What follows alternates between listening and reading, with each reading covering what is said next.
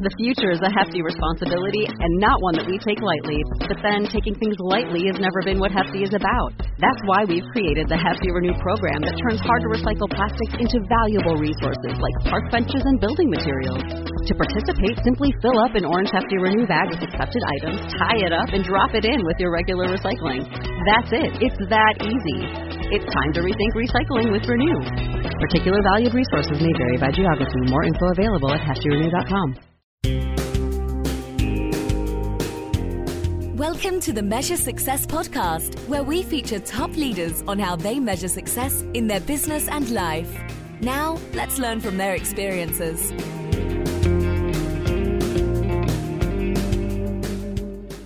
Carl J. Cox here, and I'm the host of the Measure Success podcast, where I talk with top leaders about effective strategies that inspire success. This episode is brought to you by 40 Strategy. At 40 Strategy, we provide strategic planning consulting to help organizations realize and achieve their dreams. Ian, basically what we do is we help organizations and companies create strategic plans and actually measure the right KPIs for success. I don't know if you're aware of this, but only 10% of organizations actually complete 2/3 of their strategic objectives. And yes, I'm so aware of that. It's painful. It is painful. It is painful. And so I think it's painful. It's crazy. And so that's why at 40 Strategy, your success is our passion. We want to get you into that A-level group. That's why our organization is calling us to help. Not only do we come up with strategy, but with proven practices that actually work. Harvard Business Review says that you actually do the right KPIs, you can triple the likelihood of your success. So contact us.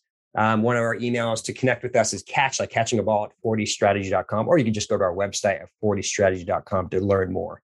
And so with that, we also like to do a shout out. This shout out is going to go to Daniel Fagella, who actually introduced the two of us, and I'm very grateful for that. He's the head of research and CEO at Emerge Artificial Intelligence Research. And you can also listen to him on the 30th episode that was released on August 31st of 2021. Thank you, Daniel, for the introduction to Ian Wilson. And also, if you check out Daniel, he is a crazy jiu-jitsu fighter. And so he can actually get people down. He has this beast video on YouTube that he gets somebody like 2 or 3 times his size down in on a submission about 10 seconds. It's pretty awesome. So with that, we have Ian. Ian is the managing director at Strategy for AI. He's our first guest actually across the pond in Cambridge, England. He is the former global head of artificial intelligence at HSBC. Prior to this role, Ian developed significant leadership experience as a board advisor, founder, CEO, and executive director from startups and scale-ups to major global organizations. His journey through the industry has taken him across 3 continents, from military AI to AI product companies, startups, and eventually to defining enterprise AI strategy and operating models for global organizations. Ian has deep knowledge and experience of building AI centers of excellence, delivering large-scale production-grade enterprise AI solutions, and making AI transformation clear and understandable to all levels of business. He's a speaker at global events and a video content author on enterprise AI transformation. And also, he is a guy who studied this way back in the day. He has actually a Bachelor of Science in Artificial Intelligence. And you are the first person, by the way, I've met that had this all the way back in the 90s, with first-class honors at the University of Westminster. Ian, it is a pleasure to have you on the Measure Success podcast. Thank you, Carl. Thank you for inviting me. Absolutely. So one of the things we were joking about, which is fun, and talk about like artificial intelligence and the way how things are changing.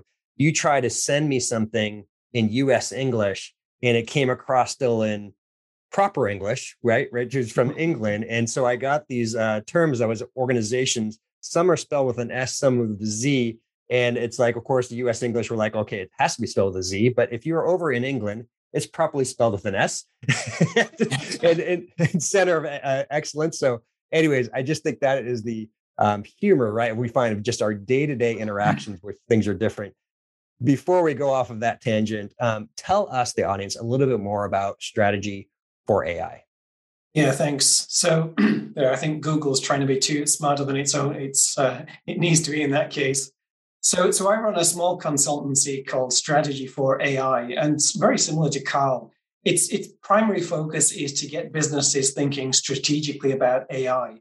And really the focus is on helping organizations, first of all, understand what this is from an organizational perspective, from a strategic perspective, why they should even be using it in the first place. And another real focus is organizations are really great at executing, but executing the wrong thing. We're trying to get them to execute the right thing. So do the right thing, but do it in the right way as well. And that's a big focus. So we start off with a big focus on education and training. And that includes, we have a full training course available on our training platform that anybody can access, executive board members right down to project teams. And we follow that education up then with helping groups understand, how do we build a strategy? How do we build a strategy where AI supports our business and corporate strategy? It's not something off on a tangent by itself. And how do we roll that in with what many organizations are already doing, which is building a digital transformation? And we build on top of that by adding data transformation, then ultimately AI transformation. So we work from training and education to strategy advisory, then through to helping groups build centers of excellence that is my preference for helping organizations actually deliver that, whatever you decide to call it, center of excellence, center of expertise, off project group, through to actually then looking at what in my organization can we apply AI to? How do we do that? How do we build the program? And ultimately then, how do we deliver that to generate benefit? So we kind of take, using my experience, it's taking groups from the highest level of really looking at AI from an economic perspective, right down to actually delivering something into production. And that's quite a rare balance in terms of AI consulting capability, because most organizations will focus on one end or the other, but perhaps not have the ability to take a group from one side right through to actually delivering. And that's really the focus we have. And being small and independent, we're not tied to trying to deliver lots of boots on the ground or deliver a certain vendor products. We give independent advice. So we're focused on trying to be a trusted advisor as well. Mm-hmm. Okay, it's interesting. I have such a broad audience, listen members, and let's just try something that I think has perhaps been not clearly understood.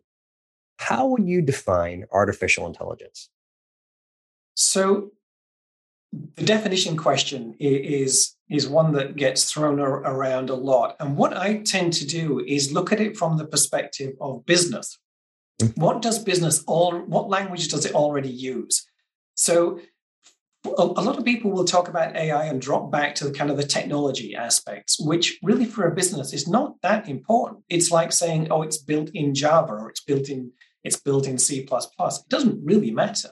And so when I look at, if I get asked from a business, particularly what's the difference between AI and any other software, then just from that definitional perspective, and it's not really that important a definition, is that other software generally follows rules and it does what it's told. AI can learn from patterns to figure out the rules for itself. Now, that's quite a broad definition. And why that's interesting is that for many parts of your business, lots of chunks, you can define the rules. Maybe you've got a production line. You can specify exactly what's going on. But for many of the most interesting areas, like making decisions, you can't, if somebody asked you, what are the rules you follow to make decisions? You couldn't actually figure them out because most of it's in your head. It's very contextual. You're using lots of connections to do that. So if I asked you, what is the rule to define a picture of a cat? You probably couldn't say what it was. There are too many rules. So that's the area where I kind of bifurcate traditional software from the new world of AI, because it can figure the rules out for itself, which is a step-changing capability. Now, where do you put that in your organization? Is that IT? Is it data? Is it analytics? I tend to follow what businesses do currently, which is they call that analytics often. So I would say, AI for me is just an extension of analytics. So that's a mindset to think about how you use that capability in your organization. Perfect. And by the way, for the listeners, I don't normally wear a tie. Those who are watching on YouTube. But for Ian, I saw when we had a pre-discussion about being on the podcast, he stepped up, so I had to step up my game. So thank you very much for having me more properly dressed. I think I actually have presentation in Mississippi, where I think I have to wear a suit and tie here later this week. And so thank you for getting me prepped again to wearing a suit and tie. But yeah, exactly. So thank you. So what are some of the, before I'm going to ask one more definitional question, because you kind of described it a little bit when you're describing AI, but then we're going to start talking about some of the lessons that you've learned in AI, especially once again, since you've been really involved with a significant part of your career. So what is the difference between machine learning and artificial intelligence? So definitionally, machine learning is just a subset of AI. AI is the big umbrella, and it encompasses everything. It's a pretty broad umbrella term. Now, what's interesting with AI than other technologies like robotic process automation is that it's an umbrella term that contains many, many things. Currently, the big gorilla in terms of techniques is machine learning, or it's big brother deep learning, but they're just techniques. And if you're a business owner from the business side, you don't really need to know that. It's just like a programming language. When I talk about AI to the business, I talk about capabilities. And a capability, for example, is the capability to read a document and understand what it's talking about. Now, how the AI does that, and from the business side, we don't care. We just care that we have that capability. And so what's important when you're talking to business is, throw machine learning out the window, talk about data science out of the window. It's irrelevant and doesn't matter. All they care about is what can it do for me? And that is a capability. And I love already how you've been describing a lot of this is you're understanding the difference between theory and practically applying, right? Because I think a lot of times we get stumped, right, on these big words and language. But the point is, what are we going to do with it? How do we really apply these concepts? So let's talk about these. What are some of the key lessons that you've learned over the years in artificial intelligence? So there's a number. And the first one I say are a couple of things that go together. I think I'm paraphrasing somebody here, but being early is not the same as being right, which follows on from being right is not the same as being successful. So one of the things that's plagued me, and you mentioned the date of my degree in AI as being, I think I started that in 1993, but I started researching in 91. Was that being early is not the same as being successful. Sometimes markets can take an awful long time to catch up. So that's been, it seems like great hindsight now that AI is the hot new thing, but given that I started so long ago, it wasn't always quite so hot. So that's been a painful lesson learned. And often what you see is the fast follower is actually the one that gains all the benefits because they're not going through the pain that I've gone through being kind of out there on the front lines actually defining this stuff. So that's been quite painful. That's when we talk about lessons learned, it's great to be able to dig into all that experience. For example, for the training and education and strategizing I give to business, it's not the case of saying, here's something theoretically that I think will work. I'm saying, I've tried this. I've tried 100 different ways of doing this that you probably want to try. They all failed. Don't do that. I can show you the bruises and scars from doing that. So I can pull on that to say, yeah, I tried that. It didn't work. I tried that. Yeah, don't do that. But here are the things that did go well. So I'm trying to basically extract some value from all of that pain. And I think a couple of other things in terms of lessons learned is it's easy, particularly when you're looking at the shiny new technology like AI is, to get distracted. But what's important to focus on only what's necessary. So I look at this from a couple of perspectives. It's not just the technology or the business perspective of AI, but I've been doing this from the perspective of actually building my own businesses. And in that respect, it's very important to focus on only what's absolutely necessary. So in terms of building out a consultancy business, for example, it's finding those connections for people that actually want your service. There's a million and one things you can be doing. And in my past, it's particularly doing something really interesting like AI technology, you can shoot off on all different directions because it's cool and interesting, and lose sight of what's the one thing you actually need to be focused on. So that's another one. I think the last one I'd look at, well, last couple, and I think this one's important. Focus on where the value is and not where the attention is. So that's been, some quite painful lessons for me to learn, is that I've seen in hindsight that it's easy to think where the value, or where the value is based on where the attention is. And you go and build something for a certain audience only to find that there's a different part of the value chain where really all the value is accruing. And what I've learned from that is to step back and look at that value chain first before I go and jump ahead and start doing something, to understand where is all the value going to go? Because I could jump into an area that everybody's in and find everybody's, fighting over scraps that are left at the end of the value chain. And that's certainly been true with AI, because there are many areas where lots of people are fighting for really low quality work. And there's really not that much value in there, but certain areas are where it's likely to accrue. Final one, and this is key for my business, is businesses don't want AI. They want answers. And that's kind of the mantra of my business, because what it says to me is, don't get hung up on the technology. Call it AI, machine learning, whatever you want. The business does not care. They want answers to questions, and that's what they want, that capability to deliver. So if there's a mantra in my business, it's businesses don't want AI. They want answers.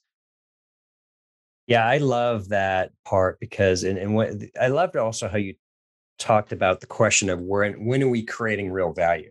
It's so popular today to say we want to use big data, or we need to do a digital transformation, or we need artificial intelligence.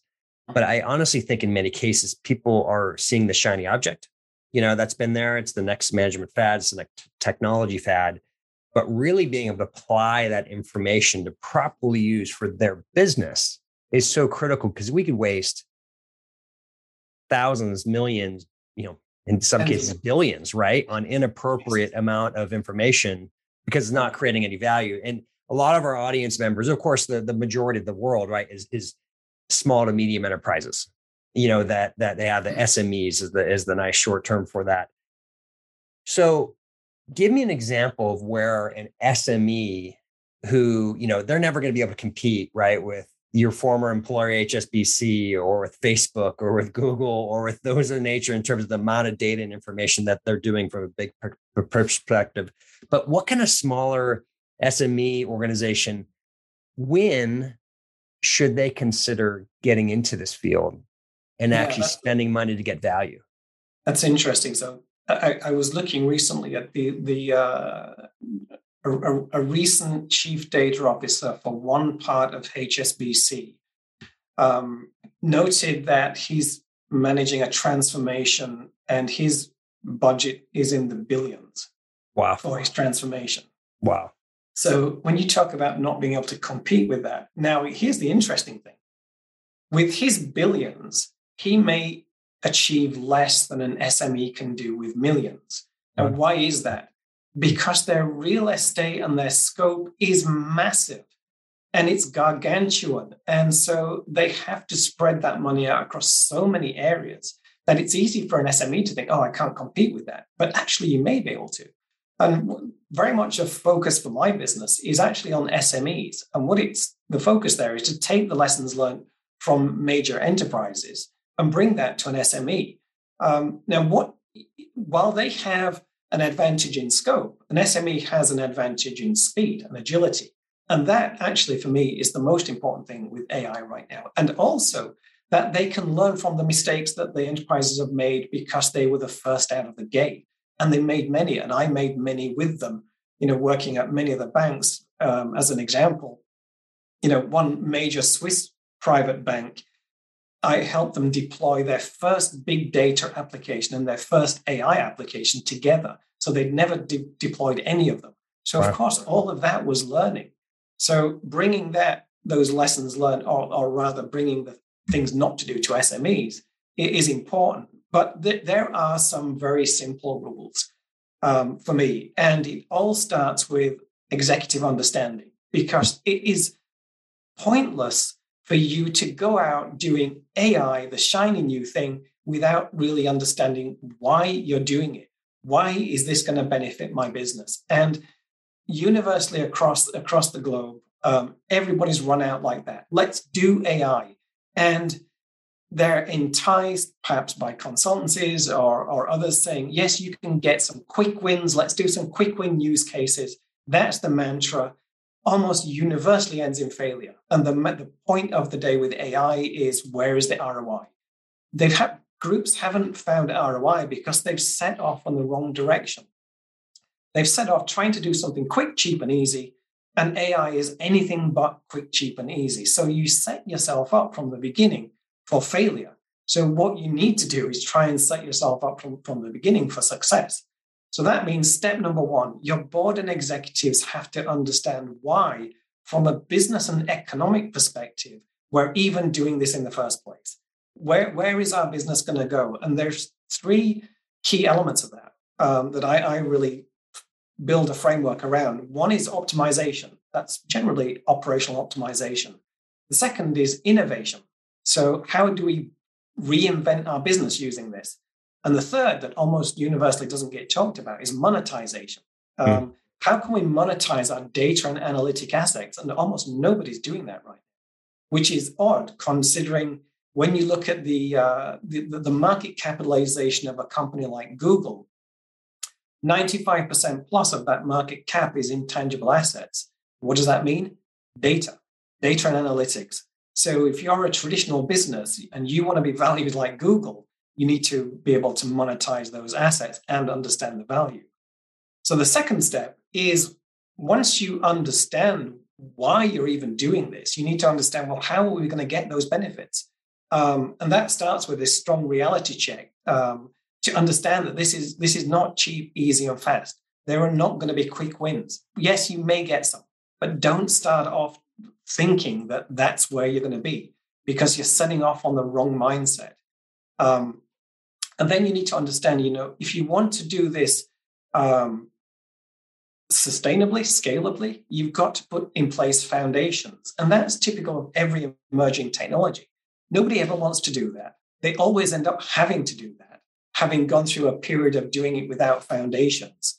So yes, I understand the need to want to move quickly, and that's fine. You can do these things in parallel. You can start doing some biting off some chunks while you're building the foundation.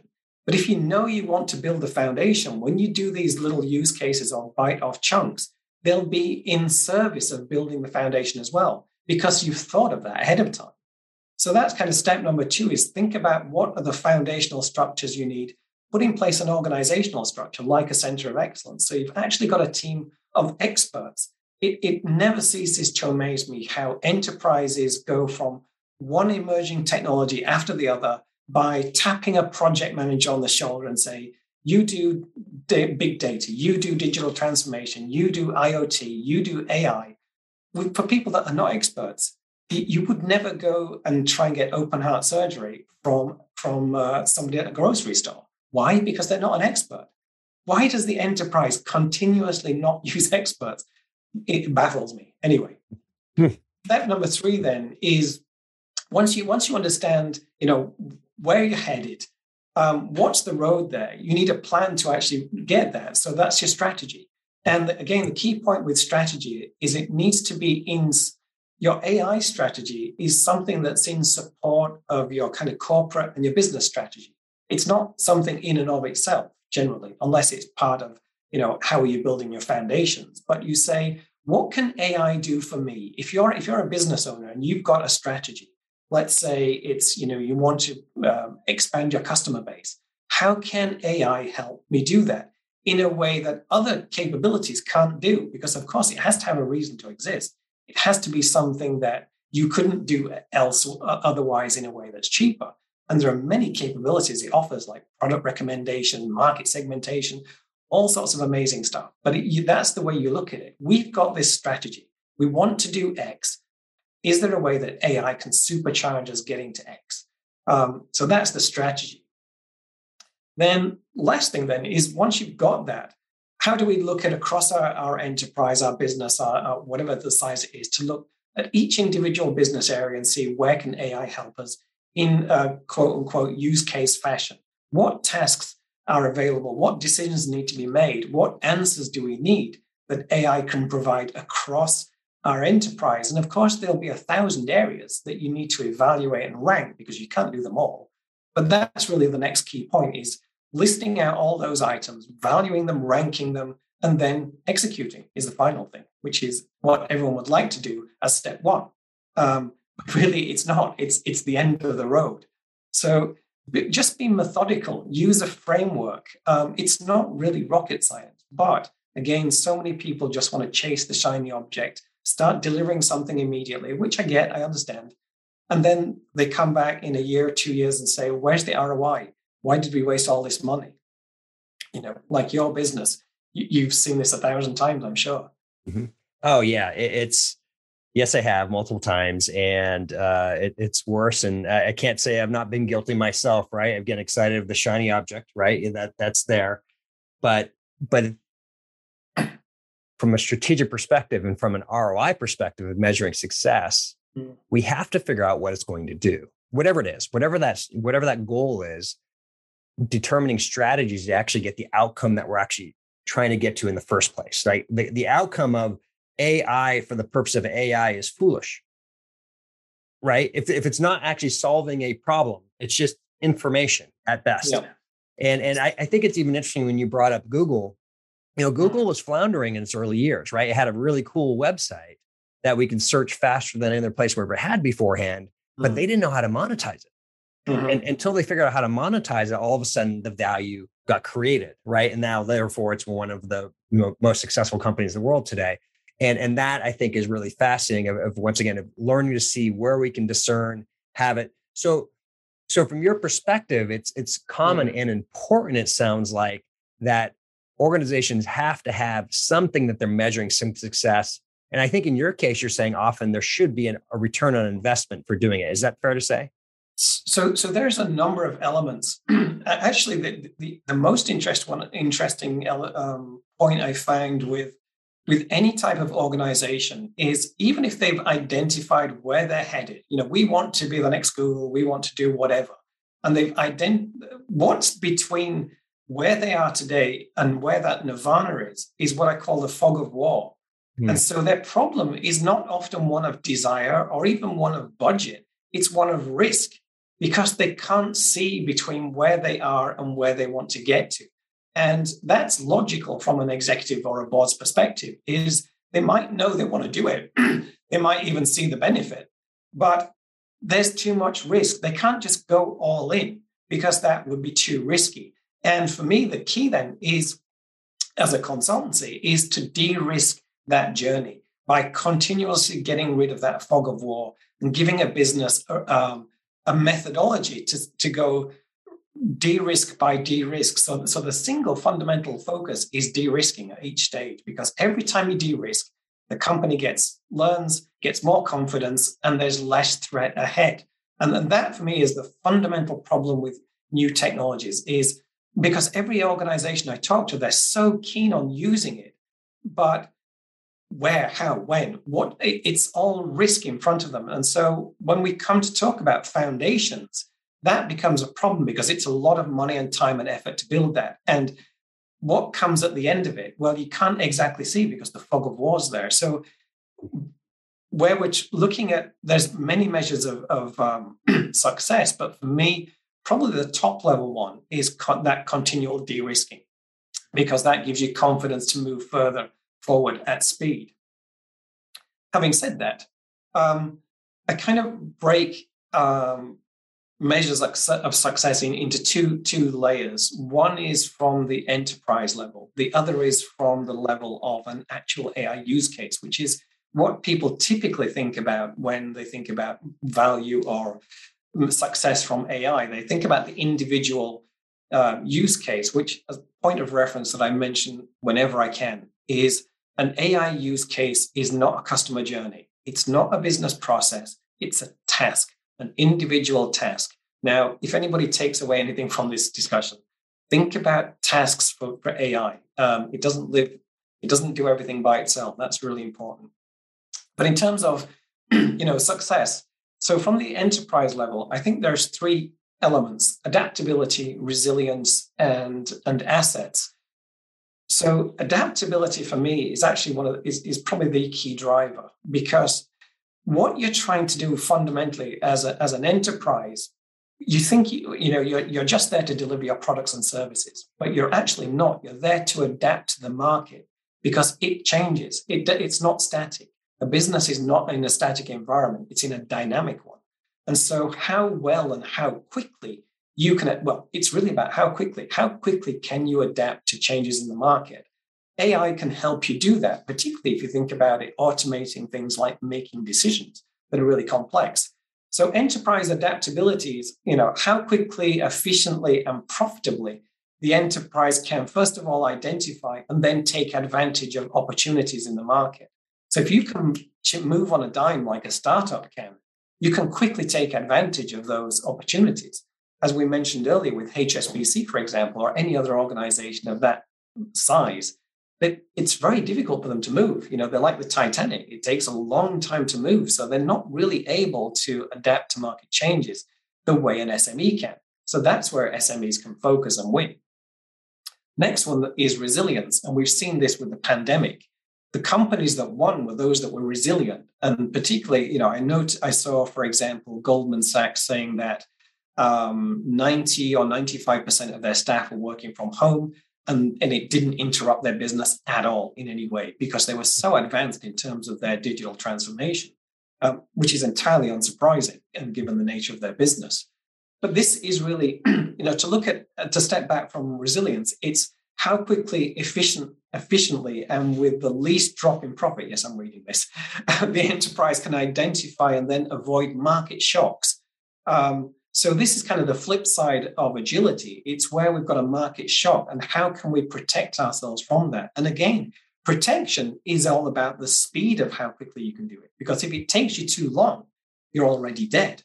If you can do it quickly, you can protect yourself against those shocks. And again, that's all coming into optimization and automation, where AI can help with that. And so how well you can do that, for me, is an overall measure of success.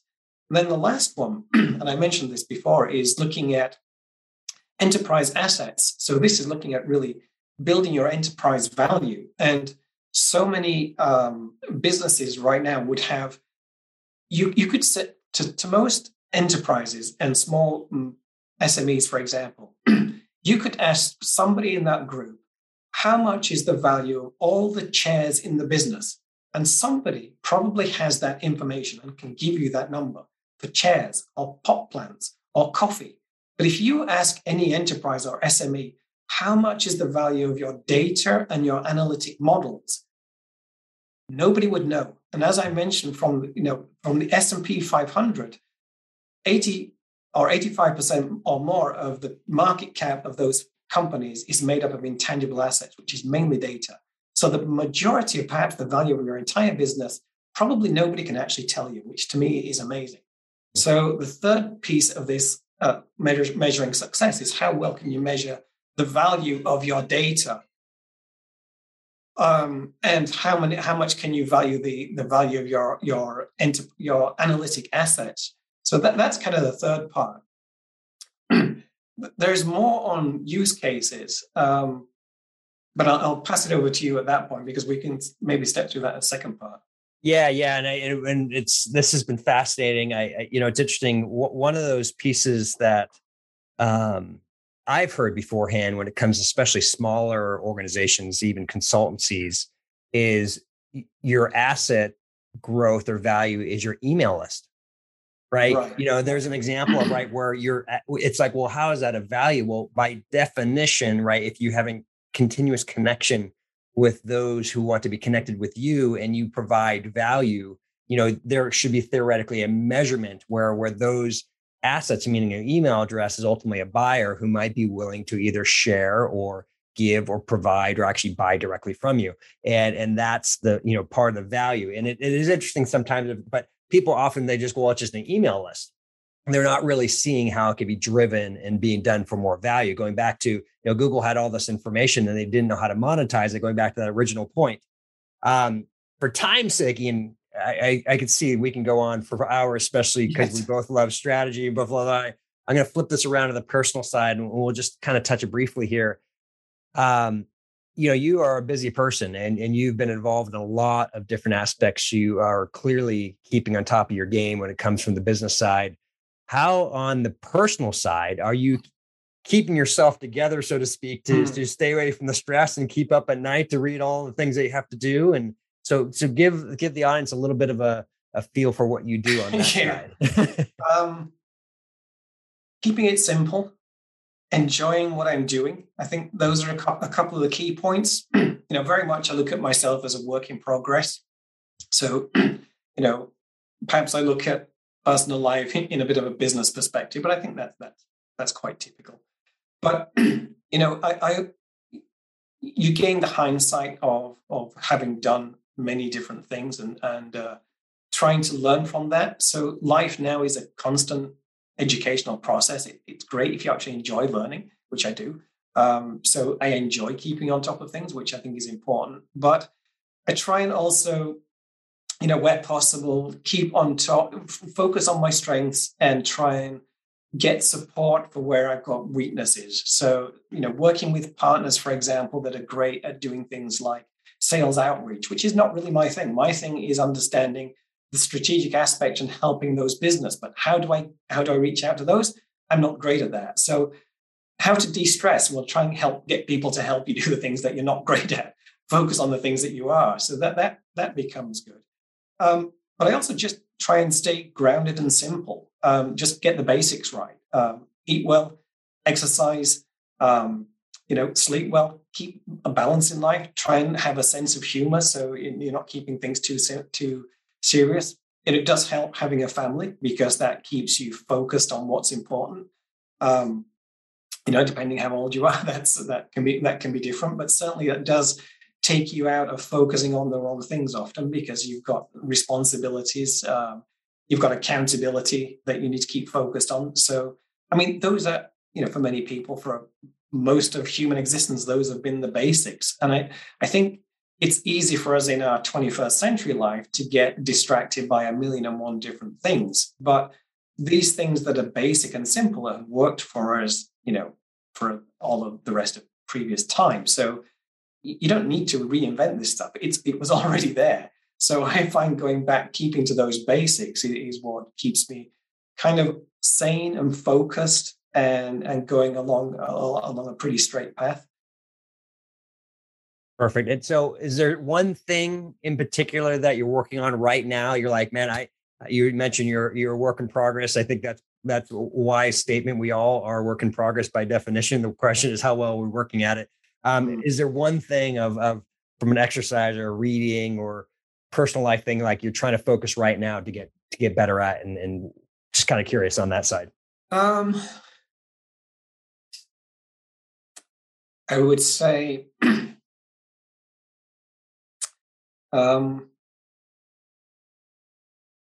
that's a good question. What am I focused on?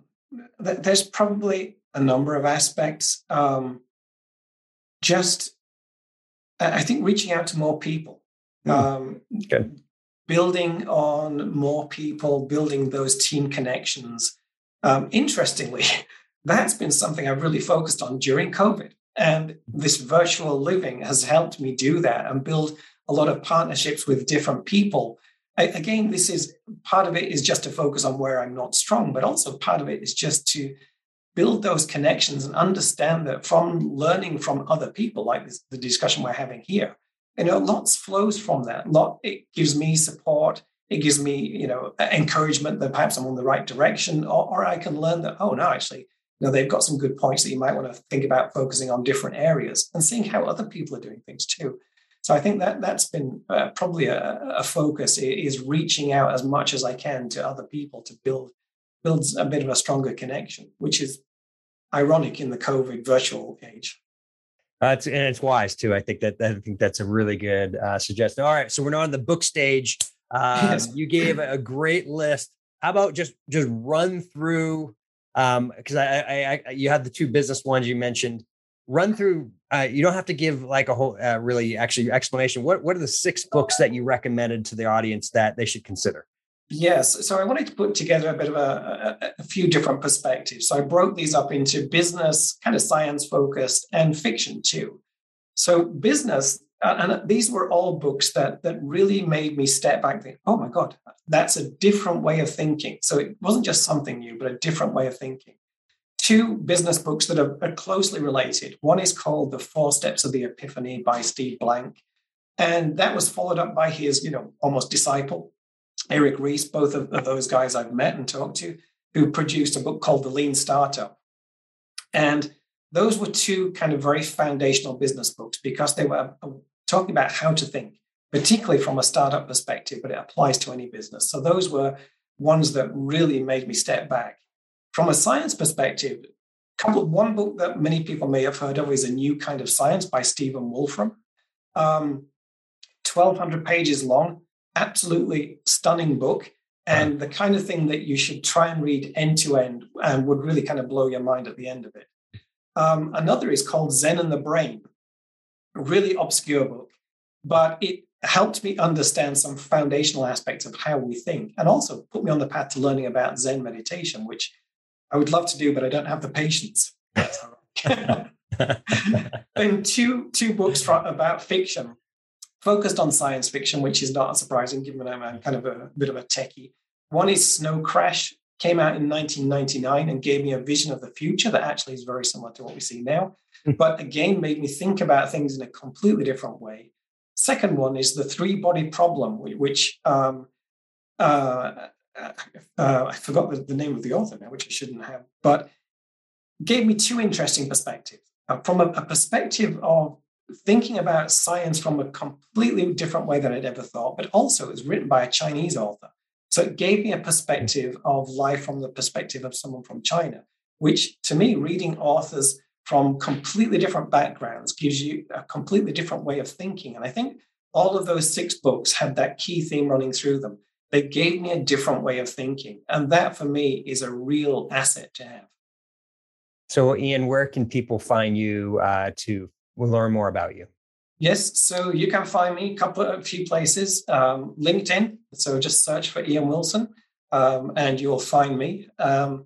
But if anybody's interested in taking my masterclass in business AI, that's 1,000 minutes and more than 1,000 pages of presentation, 15 modules, and you can find that at courses.strategy4.ai. Or if you just come to strategy4.ai, you can find me there as well. That's perfect. Thank you so much for sharing that. Ian, it has been a true pleasure and learning experience to have you on the Measure Success podcast. Thank you so much for being on the show. Thank you for inviting me, Carl, and thank you to the audience. Absolutely. And to everyone else, we're wishing you the very best at measuring your success. Have a great day. Thanks for listening to the Measure Success podcast. We'll see you again next time to learn from the best. Remember to subscribe now to get future episodes.